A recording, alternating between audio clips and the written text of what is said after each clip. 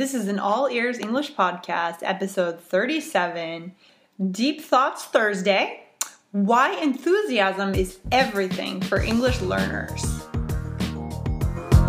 Welcome to the All Ears English Podcast, where you'll finally get real native English conversation. Now here are your hosts, Lindsay McMahon, the English adventurer, and Gabby Wallace, the language angel, coming to you from Boston, Massachusetts, USA. In this episode, you'll learn 2 key ways to bring more enthusiasm into your English learning. Hey Lindsay, what's up? Hey Gabby, feeling pretty good today? Awesome.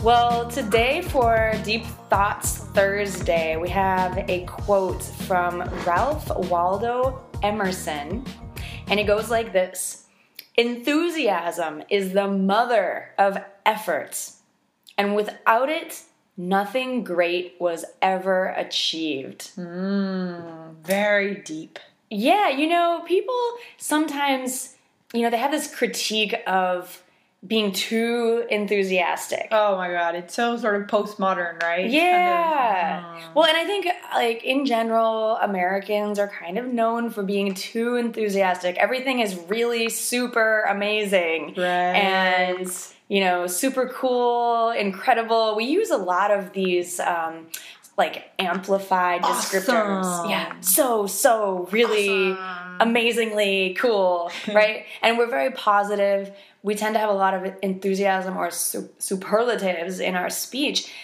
But you know what? It's important. Yes, I know. That's what I'm saying. I don't like the idea that sometimes people jump on this sort of enthusiasm as being cheesy or sort of because, this is very true. You're not going to get anywhere in life without enthusiasm. And what's the point of living without enthusiasm anyways? Totally. Have some energy there. When you get enthusiastic or you get inspired, you get energetic about something, it gives you the energy. It gives you the the initiative, the edge. It gives you a lot of things. Yeah. But it gives you that initial surge of energy to move forward, to start a project, or in the case for you guys as English learners, to initiate a conversation. Right. Or keep learning even when you've made a lot of mistakes. Right. And to put that effort in, knowing that with effort you will achieve something you can be enthusiastic about. Yeah, absolutely. Right. So try to find a sense of enthusiasm for your English. And maybe if you're not feeling enthusiastic about it, ask yourself why. What's going on? Are you using the wrong materials? Yeah. Or do you need people in your life to inspire you? What do you need? What helps you to be enthusiastic? I have a couple ideas. I love watching TED Talks, and there are probably thousands of TED Talks, and some of them are really, really good, and they inspire me and they get me enthusiastic to put effort into my projects. What else? What do you get enthusiastic about, or how do you get inspired to be enthusiastic? Yeah, I get inspired through connecting with people. So I've said this before in this podcast, but that's who I am. I like connecting with people, and that's why I learn languages. That's why I teach, because I love the fact that when you learn a new language, that opens that window to actually talk with somebody from the other another part of the world that you never would have connected with otherwise. So for me, it's practicing. So when I go out and I want to work on my Spanish, it's about practicing it with people and creating a connection with them and maybe having a laugh, sharing a drink, something like that. Great. Well, that's awesome. Thanks for the practical tip. And I just want to thank you guys for listening. I want to inspire you. We want to give you enthusiasm and, enthusiasm to put your ears into English, right? Yeah, put those ears in. So we'll see you guys next time. Thanks, guys.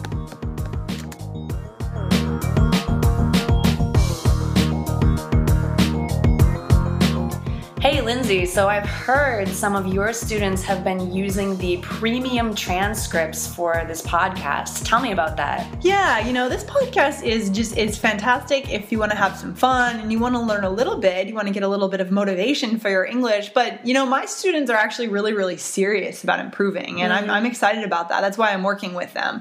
And so for them, the way for them to actually really improve is to use the premium transcript. So we've been using those in class together, and they've been able to learn a ton. Yeah, actually, my students too, they read the transcripts. You can read them out loud. You can do some shadowing with the transcripts as well. You can look up vocabulary. You can do a lot of things. I don't want to go on and on, but the premium transcripts are super helpful. And we want to encourage those of you who are serious about improving your English this new year to try them out. You can find them at allearsenglish.com/conversations. All right, so please check it out. Thanks, guys. Thank you.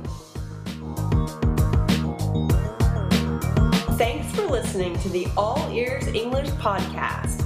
We're here to help you learn English, and you can help us by leaving a 5-star review on iTunes. See you next time.